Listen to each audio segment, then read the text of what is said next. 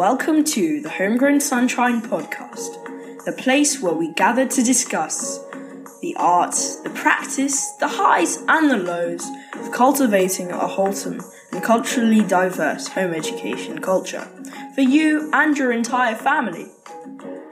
My name is Kainana Winarena, and I am a proud homeschooler. It is my absolute pleasure to welcome and introduce you to our host, my amazing mum, Alberta Stevens. Hello, lovely ones. Welcome to episode 3 of the Homegrown Sunshine podcast with your host, Alberta Stevens. Today, as part of our new series on home ed rituals and practices, I will continue my conversation with my dear friend Claire Carberry, whom you met last week, about her practices and rituals around our current season of Lent. Lent for me, like Advent, is one of those very important events in the Christian calendar that never fully came alive until I began home educating. Don't get me wrong, I've always been big on Easter, as I am on Christmas. However, the quiet periods leading up to the festivities, when we as Christians ought to be preparing for our spiritual encounter on the special celebration like Easter, was slightly lost on me. Why? I don't know, possibly because over time the commercialization of Easter and Christmas has shifted our focus from, our spiritual practices to the excitement of celebrating the event itself. Since my son was old enough to remember, I have always made a song and dance about Easter. We've dyed and decorated eggs, we've hidden them in gardens near and far, we've organized egg hunts and sent out Easter-themed cards, and we've always attended church on Good Friday and Easter Sunday. 4 years ago, I was introduced to the idea of Easter gardens, which I later used in a Sunday school session. I got so excited about the practicality of the idea and how the children caught the vision of it that I organized an Easter activity for my church's local community to pass on the idea to as many Christian families as I could. Yet, none of these Easter activities prepared me or my child for the life-changing effects that Lent could have in forming the atmosphere and character of our family until I started homeschooling. But before I go on to tell you about my homeschooling journey into Lenten rituals, let me clarify what Lent is for the benefit of those of you who might not know. Lent is a period of penitential preparation of our hearts and minds for a spiritual encounter in remembrance of what Jesus achieved for us on Good Friday and Easter.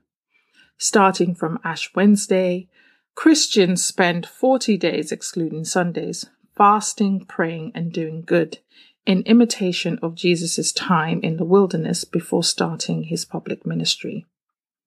Back to my story. So, in our first year of homeschooling, I was determined to follow all the rituals of the seasons of nature, as well as celebrate the festivities of my faith. When it was autumn, we brought autumn into our home. We gathered, studied, and drew different types and colours of leaves, read autumnal poems, sang seasonal hymns. The same followed for winter, for Advent, Christmas, and spring. And then there was Lent. Pause. When we got to Lent, I knew I was out of my depth, so I reached out to the only 2 long-term home ed Christian mum friends I knew at the time. The first one, who like me was evangelical and quite practical, directed me to Pinterest and said, you're going to find so much advice from many home ed, Christians, especially Catholic mums, on Pinterest. And she didn't lie. I was literally overwhelmed and it didn't help me. My other friend, being Catholic and therefore predisposed to the traditions of observing Lent, drew me in and opened up an entire world that just became this magical and heartwarming experience of Lent in my home. So I thought I'd bring that friend in again today and let you hear from the horse's mouth. So before I do so, grab yourself a cuppa, pull a chair, as we take a quick break before Claire Carberry and I sit to discuss a few tips and ideas to inspire what's left of your Lenten rituals and practices for this season. Before then, let's pause for some timely poetry reflection. Good Friday by Christina Rossetti. Am I a stone and not a sheep? That I can stand, O Christ, beneath thy cross, to number drop by drop thy blood's slow loss, and yet not weep? Not so those women loved, who with exceeding grief lamented thee, not so fallen Peter, weeping bitterly, not so the thief was moved. Not so the sun and moon which hid their faces in a starless sky, a horror of great darkness at broad noon. I, only I, yet give not o'er, but seek thy sheep, true shepherd of the flock, greater than Moses, turn and look once more, and smite a rock.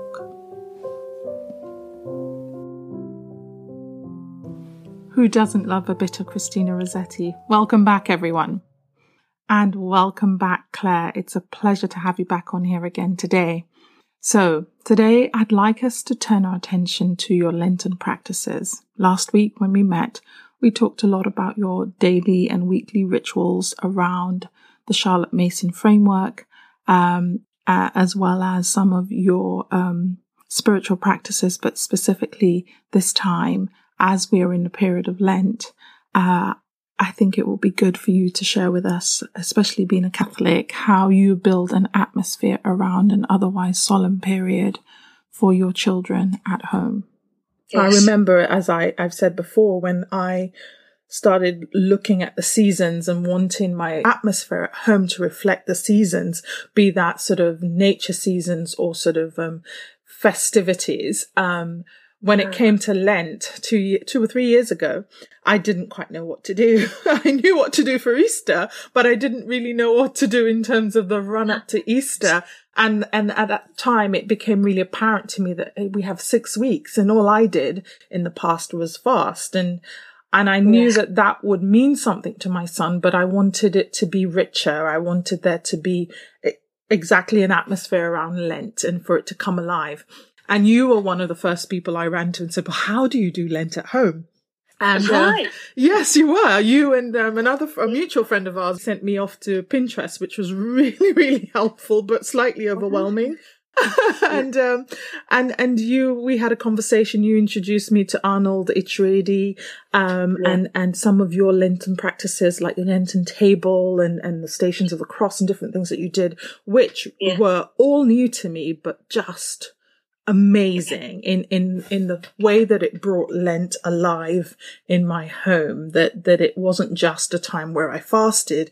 It was also a time for learning and making that a real ritual or experience that my son can carry through to his own family in the future. So I just thought it'd be so good to hear from you about how you do Lent at home within great.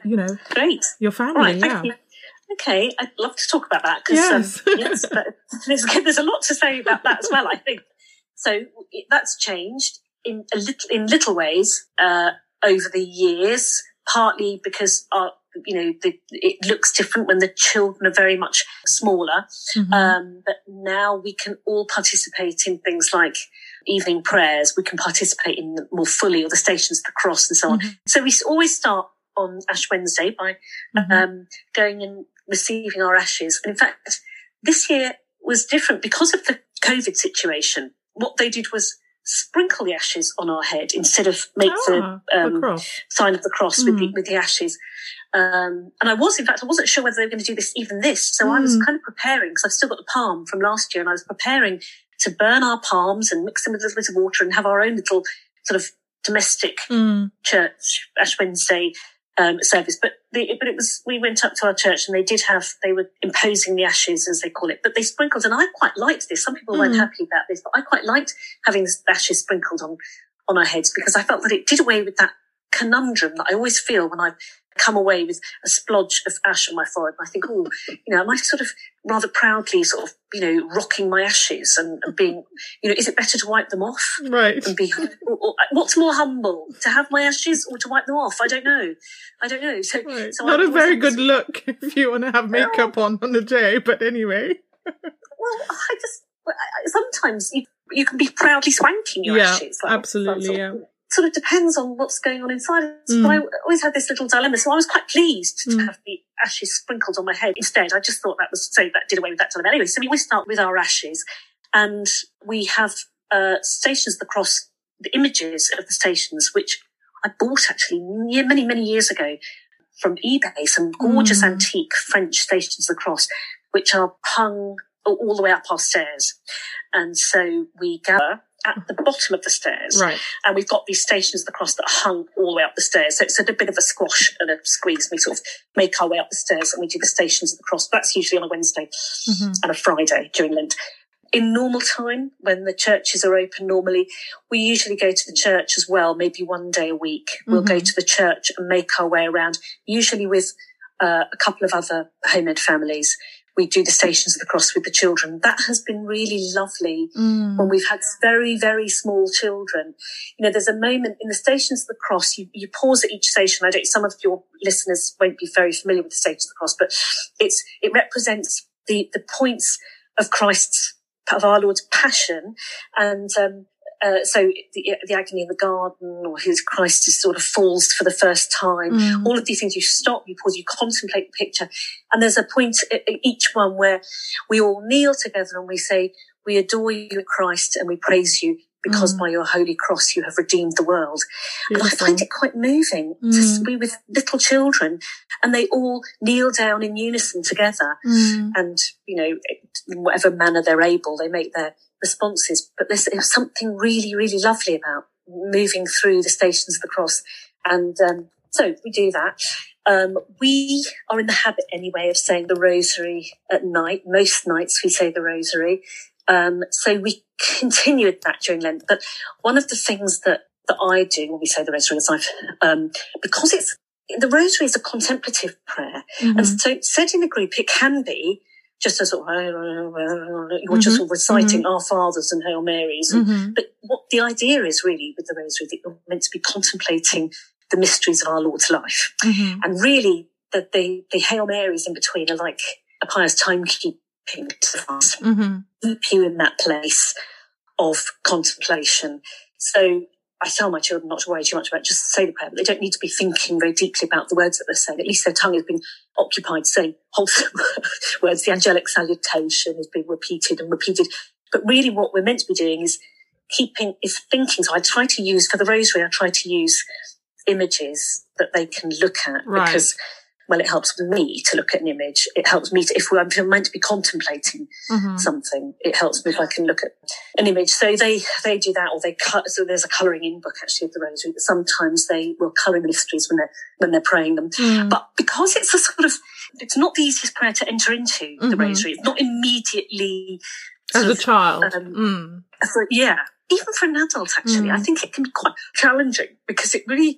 You're just basically repeating, 10 Hail Marys and singing Our Father, then 10 Our Father and then 10 Hail Marys. So its appeal isn't very obvious. Right. And it's something that has to sort of work its way into you, I think. Right. That's slowing down and contemplating.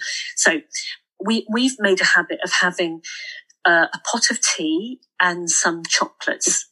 That's been our habit when we say the Rosary, just so that apparently the old Jewish sages, when they were teaching boys before they did their bar mitzvah, they used to put a bit of honey on the boy's tongue so that he would remember that God's word is sweet.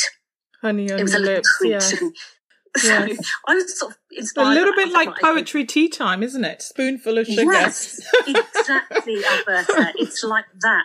You want them to have a good association with this time, not just come kind of like, got to get through this. So it's been our habit to have a lovely tray of tea with some special little treats. And maybe if it's cold weather, we've got the fire on. Very like poetry tea time. That's a really good analogy. It's like that. You want it to be a really lovely time. But during Lent, I wasn't really willing to sort of just make it a completely penitential experience, because I don't want prayer to feel, especially for the children, I want them to be able to pray and contemplate. So we take away the chocolates, but we have digestive biscuits. Right. So it's not very, it's a little sign that it's Lent, but it's not terribly penitential. We do have a lovely pot of tea and digestive biscuits, because I kind of want to keep that going somehow, but we won't have the Lux chocolates that we normally have in the evening with our rosary. And I try to encourage them to I try to remind them in between that we're meant to be contemplating the agony in the garden, or the Annunciation, or the visitation, to Elizabeth or whatever. That I want them to sort of get into the habit of that. Anyway, so this is something, the rosary is something we do all year round, but in Lent it's slightly different. Just slightly more penitential, but ever so slightly more. Yeah. The children make their own decisions about what they're going to give up. Yes. But it's always chocolate. Right. And so this is what you do for fasting, because that was the next thing I was going to ask. I mean, you do prayer and then fasting. You do that slightly differently, don't you? So the children make their own decisions about if they've got any personal things that they're going to give up. But they always give up chocolate. And then there's something else. And I say to them that they can share it with us if they want, or they don't have to share it with us. But we're going to cut out chocolate. That's an easy one to sort of to cut out. So we're in the habit. The other day we met up in the park with a friend, and we're in the habit of getting a little hot chocolate. And so we'll have steamed milk instead. It's just a little sort of reminder that it's just that bit more. It's still a treat, right? Yeah. But it's just a bit more penitential. This is the season of Lent. We also, I forgot, we also learn a hymn. So I used to spend ages trying to prepare for this and then printing off a hymn, and then I was always way late because, halfway through Lent, I might sort of introduce something that I wanted to do at the beginning. But which now happens. that they're a little bit bigger, I get them to choose the hymn. So in our hymn book, it's divided into sort of sections. So there's hymns that are appropriate to Lent. So this year they've chosen 40 Days and 40 Nights. So I really recommend learning a classic hymn by heart, because it's very much like poetry. It's beautiful. They're beautifully written. They're theologically rich. Yeah. And the language is just so sort of gorgeous. And they have a great sort of, it gives them a lot of pleasure to be able to sing a hymn from start to finish, knowing all the words. And it comes back to you, and I'm convinced that it will come back to them even in their sort of golden older years. That's the beauty of hymns and poems, isn't it? It's like Charlotte Mason says, it's almost like a gallery in your mind that you could always revisit. Such a good point. We've done something similar this year. I asked Kynan to choose the hymn, and he's chosen the Old Rugged Cross, which, and we're looking at the composer as well, who's an American, so reading about his life. So it's his job to teach me the hymn this year, because I find he's more engaged when he has a task that he has to do, and he takes it very seriously, has some authority over me. So no, it's such a good one. Yeah, good idea. Yeah. Good idea. Get him to teach you. Well, what I do, in fact, I was doing it today at lunchtime with the girls. We were singing it, and I say, okay, so we're going to sing the first. They've committed the first 3 verses to memory much more quickly than me, but we'll take turns on our own to sing it, and then if you have difficulty, you just pause at one point. Somebody will give you the next word. Yes. And then so somebody will have the book, all the words in front of them if they need them, and they'll give you the next word or the next 2 words or 3 words, or to get you back on the track. And that's how we learn. We tend to go a verse at a time. Yes. Each person around the table does it alone, but with some prompting if necessary. And then I found it quite an effective way of... Yeah.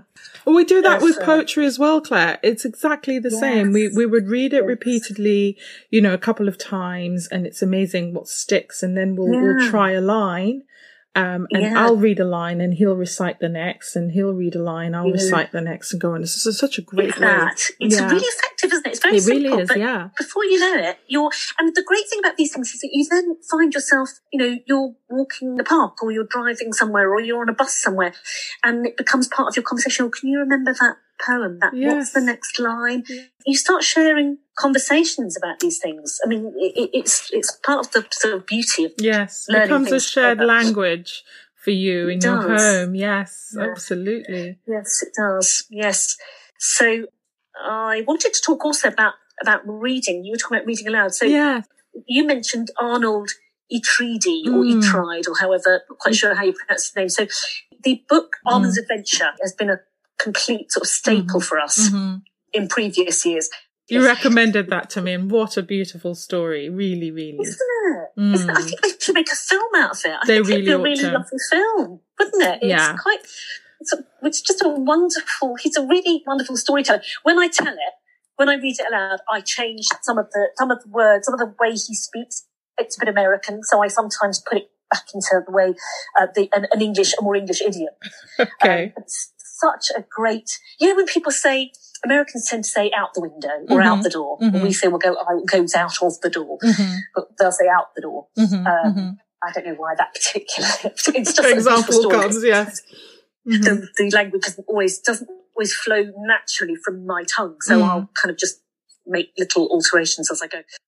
Claire, do you mind if we just pause for a minute so I can read an excerpt from Ahmed's Adventure, which I think would be really beneficial to listeners who may be looking for books to read at this time. So Ahmed's Adventure starts with a Bible verse from Joel 2:13.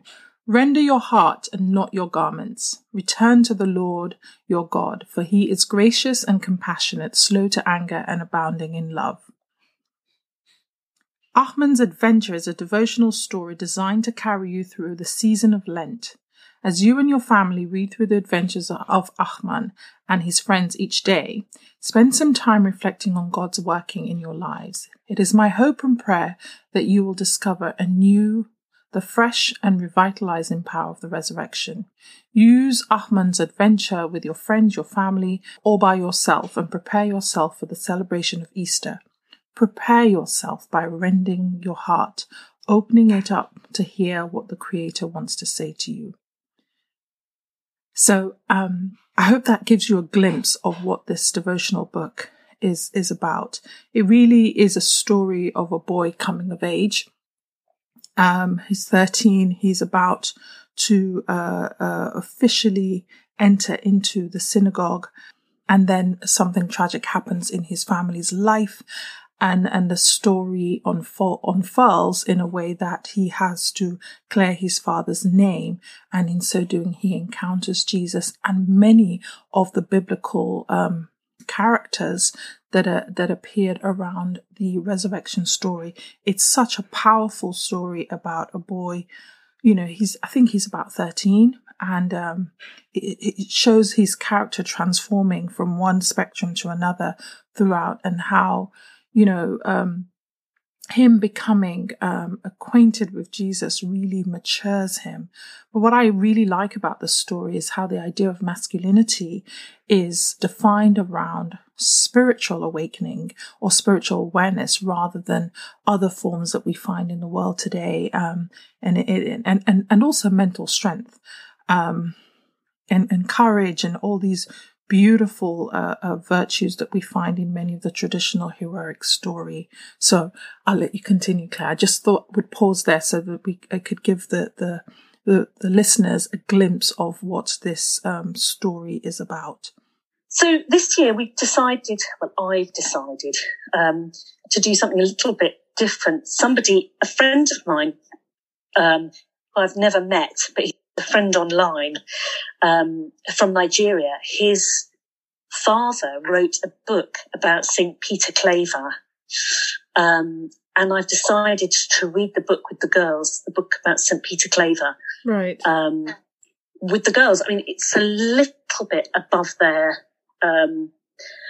understanding, but I really want them. It's such a beautiful book. And the fact that the author is the father of this lovely person who I met on Twitter actually, but very sort of gentle, lovely, thoughtful man.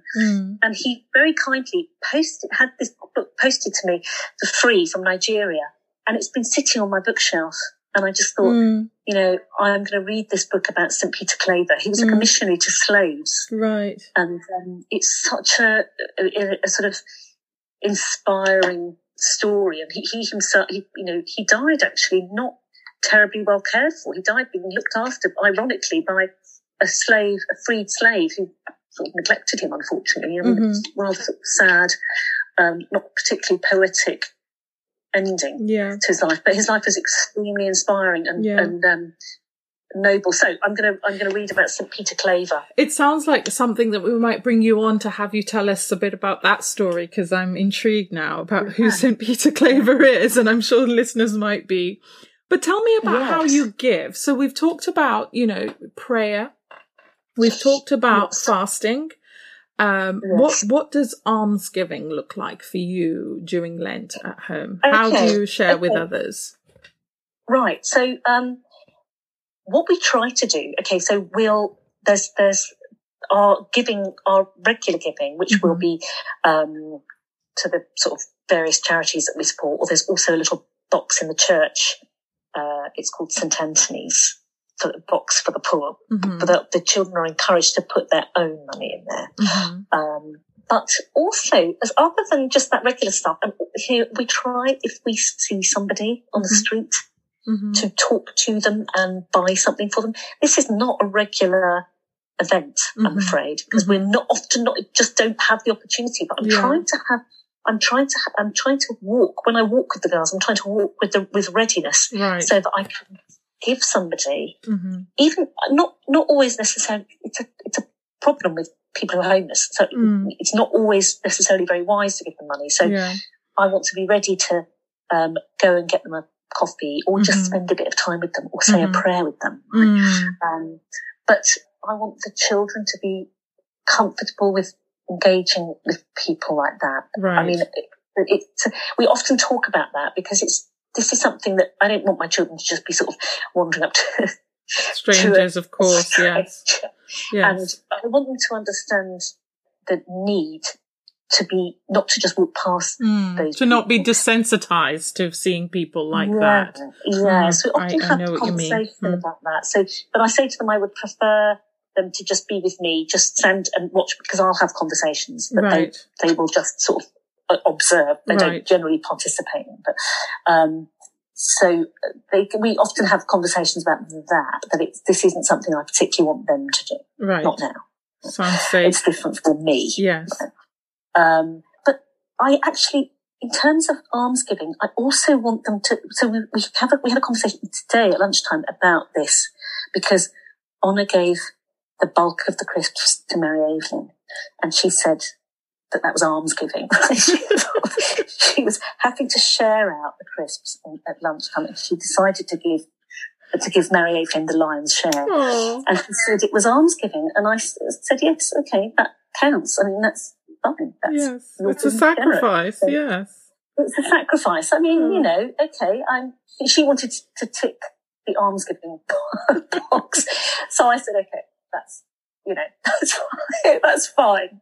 It's kind of I was pleased that there was that consciousness of making a sacrifice and not being greedy. So but the girls sorry, Claire, I was just going to say that the girls are quite creative as well, and I know that they do make things that they share out with their friends. I wonder if there are any particular, creative activities or art that you do at this time that you give out to people. Well, we have in the past. We're not doing anything this year, so we've done things like we've made a cross with. We haven't given it out to people actually, but we've made a cross with cocktail sticks in it. Okay. And they would be taking out a cross made of sort of clay. Yes. It's made of clay. I'm trying to remember now. Yeah. We've just made one of those actually that needs to go in the oven. Yeah. Yeah. And then when they did a good deed, they could take the cocktail stick out. So they were taking out these sort of thorns, if you like. Or the other thing was crown of thorns that had cocktail sticks in it, and they could take a cocktail stick out of the crown of thorns. We haven't actually done that this year, and I don't know why. We just didn't. What we've done is we've got pictures of, we've got a sort of journey, so a Lenten journey that they colour in a brick on the path every day, right? So they can track Lent progressing towards Holy Week, and we have a little. Well, there's different images. So I've got a crown of thorns, and I think Mary Evelyn's got a leaf, and so's Honor, I think, a palm leaf. And every day we colour in our palm leaf or our thorn on our crown thorns. It's if you manage to, on the day before, to keep your resolutions, then you get to colour it in purple. Beautiful. And if you didn't, then you colour so it in that works red. as your Lenten calendar, as it were. Yeah, that's our Lenten calendar. So we haven't been particularly creative this year in terms of that sort of thing, but we're just doing colouring in our Lenten calendar. Yeah, that's it. But there's quite reading rich. So we're reading. I'm also revisiting a children's story Bible, which I had years ago for Gabriel, and I don't think the girls have seen. So I decided that I was going to make that our Lenten reading, along with St. Peter Claver, that I was going to read that with them. Brilliant. So, yeah. Brilliant. So what else do we do? Do you do any quiet time, any sort of contemplative sort of, quiet time? I know you mentioned the rosary, contemplating on that, but do you have any sort of, because for me, that's a real important one for us. It's, I would say that comes under fasting because we are such a word rich home that to have a moment of quiet, no music, no audio, no podcast, just being quiet by ourselves, it's very, very hard. I know that some people do that as part of their daily rhythm at home. But I find that really hard. So just kind of. I find that, do you do anything like that? It's very hard. I think, so we do that much more successfully in church. So we will visit the church and spend, maybe 10 minutes. I mean, not very long, but we will spend 10 minutes in a sort of quiet contemplation. In fact, I've got a book called Praying in the Presence of Our Lord. It's a book for children, which I also, it's on my stack of books that I want to go through with them because it's got lots of suggestions for that. I've read it before, but I want to just revisit it because it gives children, it's specifically for children, to encourage children to sort of enter into the sort of quietly enter into the presence of the Lord. It's very challenging because it's challenging for us. So it's very hard to pass on something that you're not very good at yourself. Yes, I must admit. Yes. So I always prefer to say, if I'm not very good at something, to make that a strength rather than a weakness. Right. And kind of not kind of blag it and try and pretend that that I'm better at this one. I always try and say, look, I really want to get, so I say to the children, this is something I want to do. I really want to just sit for 10 minutes in front of our Lord and be able to sort of pray meditatively to in quiet prayer, be able to commune with him or just allow myself to just look at him. But I'm very, very distractible, very, very easy to distract me. So I find it helpful when I talk like that. They tend to sort of be more into sort of wanting to support that process. Yes. I understand that. And I think it's so honest as well, and wise to suggest maybe 10 minutes interval for something as difficult as that. I must admit, I do say that you can read, or we can both read in that time. It's just not having any background noise, which we both tend to rely on when we are by ourselves. Me in particular, I do love my podcasts and audiobooks when I'm quiet. But I think 10 minutes is quite... Me too. Although we do have, I wouldn't call it contemplative prayer time, but we do have quiet time during the day. Right. So we would have time when we just have to sit with books and read them. And we don't share about the books. I mean, it does happen actually that sharing happens, but I try to discourage it. So I might listen, but then say, okay, but this is meant to be quiet time. Let's just sort of try and, because I can't read my book. I try to discourage that kind of, too much of that kind of thing. But the idea is, yes, that we don't have anything on, that we're quiet in the front room or wherever and we're reading. And I'll say, look, we're just going to have 20 minutes of this and then we can talk about what we've read. Yeah. But please try not to tell me every time you get a new thought about what you're reading. Yeah. Which can be so hard sometimes. I have that. My son wants to engage me every 10 minutes in what he's reading. Mom, listen to this. Look what happened. Yeah. Can you believe this character? And look what she did. So it's great, isn't it, that they do that? It's quite, I mean, it's a bit of a challenge dealing with that because it's such a great thing to do that. I love that they're sort of enthusiastic about sharing what they're reading and don't want to step on it. But at the same time, I want them to see that, to sort of respect other people's reading time. Right. That you've now sort of jolted me out of whatever reverie I was in. Right. And that's often the case for me. And so I've had to bring him into my own thought processes to say, look, I have as much a rich imagination as you have. Trust me. Yeah, I am not just sitting here. I'm actually thinking, and this is what I've been thinking about, but you've now sort of thrusted me out of that situation to tell me about this character. Yeah, that's you're frustrated with. So yes, it's really learning. It's all about the heart. If you, I think it's fine to say those things and to be a little bit, chastising, but a little bit, look, I don't want you to do that, to be sort of a bit negative. But it's all in the tone. I think if you, if you can bring them into your own desire to have a little moment of quiet. And I understand and I love your enthusiasm to share that. And I want to hear it. But can we just see if we can manage 20 minutes without doing that? Yes. Can we see if we can do that? Because I think we would all really benefit from 20 minutes just in quiet. So yes, I do that. I can't say that we've ever got to a point where this has been perfected, but it's a good goal to have. And I think that in itself, just having that goal is quite a positive thing. So, I try to sort of make friends with imperfection. Yes. And not to be too frustrated, because I think even the goal is often just in itself is a thing. Yes, to have indeed. Yes, it's a scaffolding, isn't it, to keep you on the path. Claire, this has been such a rich conversation. We could keep talking, I'm sure, for another hour. Thank you so much. I cannot tell you how much this has blessed me, just listening to you and listening to what you do at home with Lent. I've learned a lot more than we've discussed in the past. And I'm sure the listeners are going to benefit from this. Thank you for coming on to the show.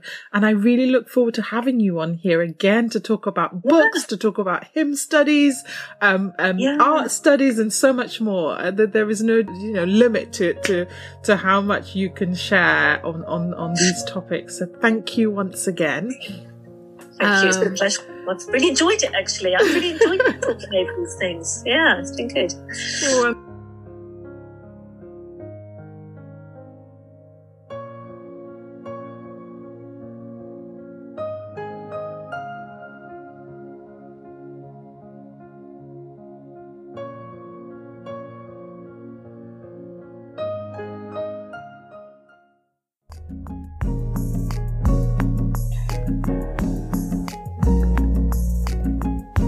Thank you for listening. We hope you've enjoyed this episode. If so, we'd appreciate if you could take the time to subscribe, share, or write a review. This would also help others who need to find the show find us quickly. Also, if you would like to find out more about Homegrown Sunshine, please check out the links in the show notes. Until next time, keep nurturing your own sunshine.